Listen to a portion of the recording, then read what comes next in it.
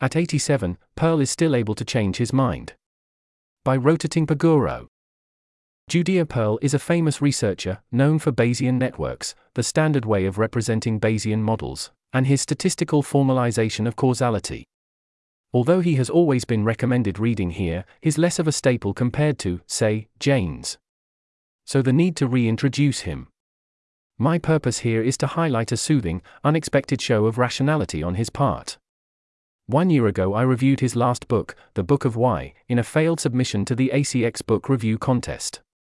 There I spend a lot of time around what appears to me as a total paradox in a central message of the book, Dear to Pearl.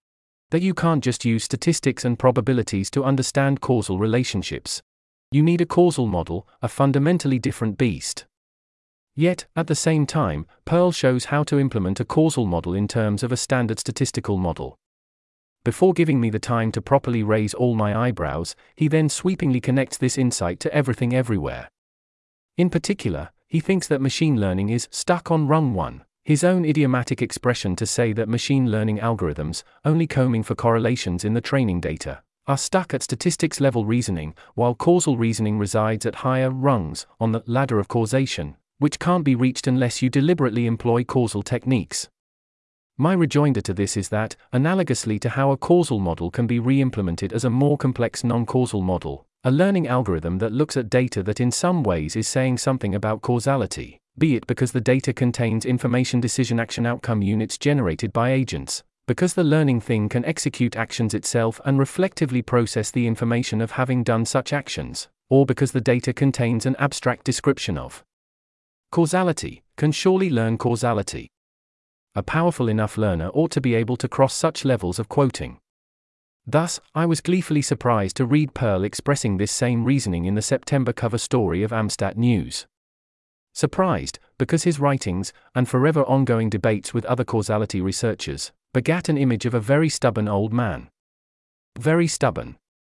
Even when judging him in the right, I deemed him too damn confident and self-aggrandizing. At this point, I could not expect that, after dedicating a whole book to say a thing he had been repeating for 20 years, he could just go on the record and say, ops. He did. Granted, a partial ops. He says, but still way beyond what I am used to expect from 80-year-olds with a sterling hard-nosing track record. Bits of the interview. Quote. Mackenzie, can you tell me your first reactions to ChatGPT and GPT-4? Did you find their capabilities surprising? Pearl. Aside from being impressed, I have had to reconsider my proof that one cannot get any answer to any causal or counterfactual query from observational studies. What I didn't take into account is the possibility that the text in the training database would itself contain causal information.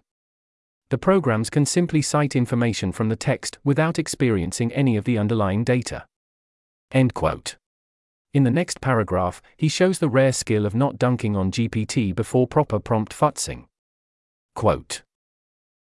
For example, I asked it the questions about the firing squad from Chapter 1 of the Book of Why, such as what would have happened to the now deceased prisoner if Rifleman 1 had refrained from shooting. At first it goes into sidetracks and tells you, for example, it is dangerous to shoot people. But if you have time and prompt it correctly, it will get closer to the correct answer. If Soldier 1 refrained from shooting after receiving the signal, the prisoner could still have been killed by Soldier 2, assuming he received and acted upon the same signal. Finally, it gives an A+ answer, given the additional information. If each soldier always fires upon receiving a signal and any one soldier's shot is enough to cause the prisoner's death, then the prisoner would still be dead if Soldier 1 refrained from shooting. This is because Soldier 2, following the captain's signal, would have fired his shot, causing the prisoner's death. This is an example of overdetermination in causation, where an effect, the prisoner's death, has more than one sufficient cause, either soldier's shot. Mackenzie. In the Book of Why, we said current AI programs operate at the first level of the ladder of causation, the level of observation or fitting functions to data. Has this changed? Pearl. It has. The ladder restrictions, for example, level 2 queries cannot be answered by level 1 data, do not hold anymore because the data is text, and text may contain information on levels 2 and 3. Mackenzie. In particular, Does reinforcement learning make it possible for a machine to understand level 2 on the ladder of causation by giving it data on interventions? Pearl. Yes, that is correct. I would say it's at level 1 and 3/4. Reinforcement learning trains machines on interventions. For example, you can train them on chess. They can decide, after playing many games, that a certain move will give them a higher probability of checkmate than another move.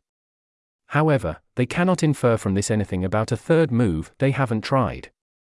They also cannot combine interventions to infer what will happen if they do both A and B. For that, again, you would need a causal model. End quote. To top off, some AI safety. Quote.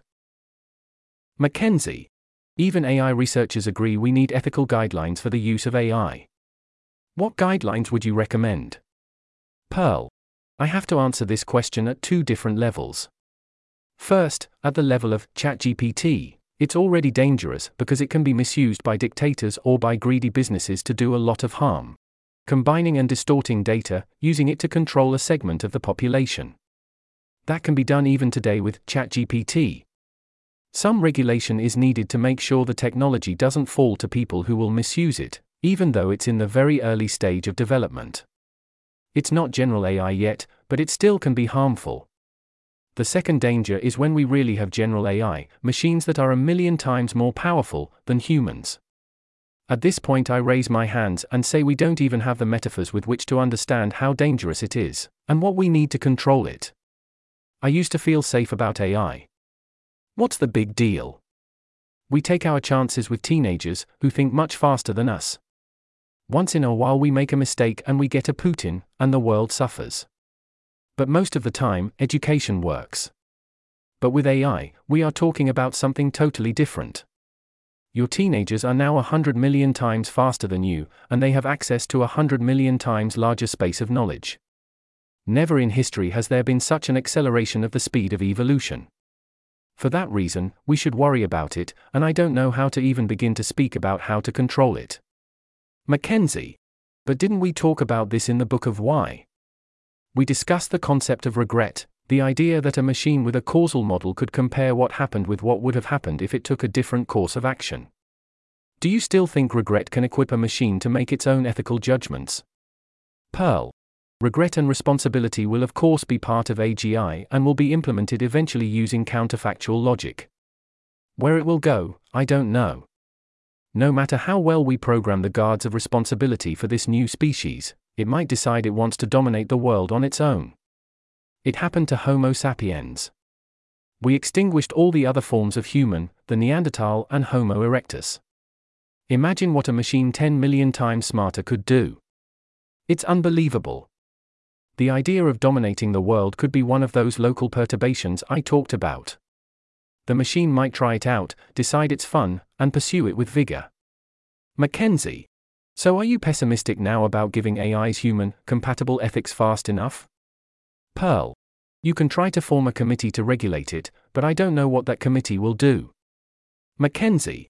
To conclude the interview, do you have any predictions about what we are going to see in AI in the next year or 5 years? Pearl. Do you want to ask me what we are going to see, or what I'd like to see? I'd like to see a shift in emphasis from machine learning to general AI. ChatGPT actually slowed down our progress toward general AI.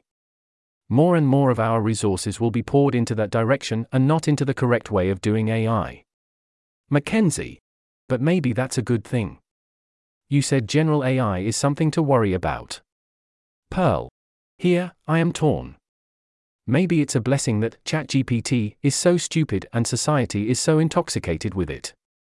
So maybe we are safe from the danger of creating the new species I mentioned. End quote. This article was narrated by Type 3 Audio for Less Wrong. It was first published on October 18, 2023. The original text contained 2 footnotes which were omitted from the narration. To report an issue or give feedback on this narration, go to t3a.is.